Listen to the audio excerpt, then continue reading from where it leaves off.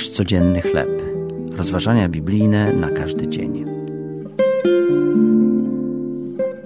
Poddaj się Bogu. Tekst autorstwa Mike'a Whitmera na podstawie listu do Rzymian, rozdział 13, wersety od 11 do 14. Autobiograficzne wyznania Augustyna opisują jego długą i krętą drogę do Jezusa.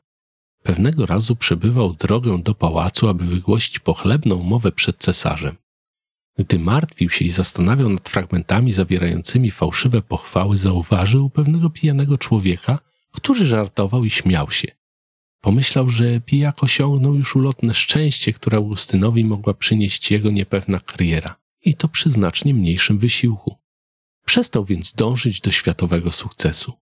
Augustyn był jednak zniewolony grzechem pożądania. Wiedział, że nie może nawrócić się do Jezusa, nie odwracając się jednocześnie od grzechu.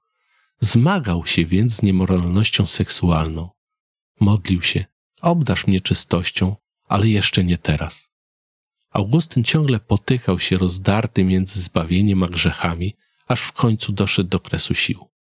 Zainspirowany przez innych, którzy nawrócili się do Jezusa, otworzył Biblię i przeczytał fragment z listu do Rzymian.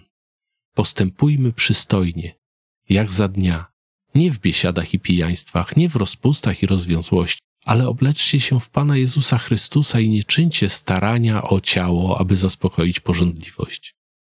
To załatwiło sprawę. Bóg użył natchnionych słów, aby zerwać pęta pożądliwości Augustyna i wprowadzić go do królestwa Syna swego umiłowanego, w którym mamy odkupienie i odpuszczenie grzechów. Augustyn został biskupem i choć nadal był kuszony przez sławę i pożądliwości, wiedział, do kogo ma iść, gdy zgrzeszy. Zwrócił się do Jezusa. Czy ty również to uczyniłeś?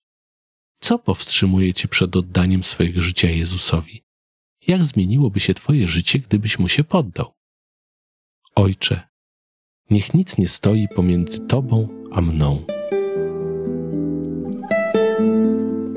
To były rozważania biblijne na każdy dzień.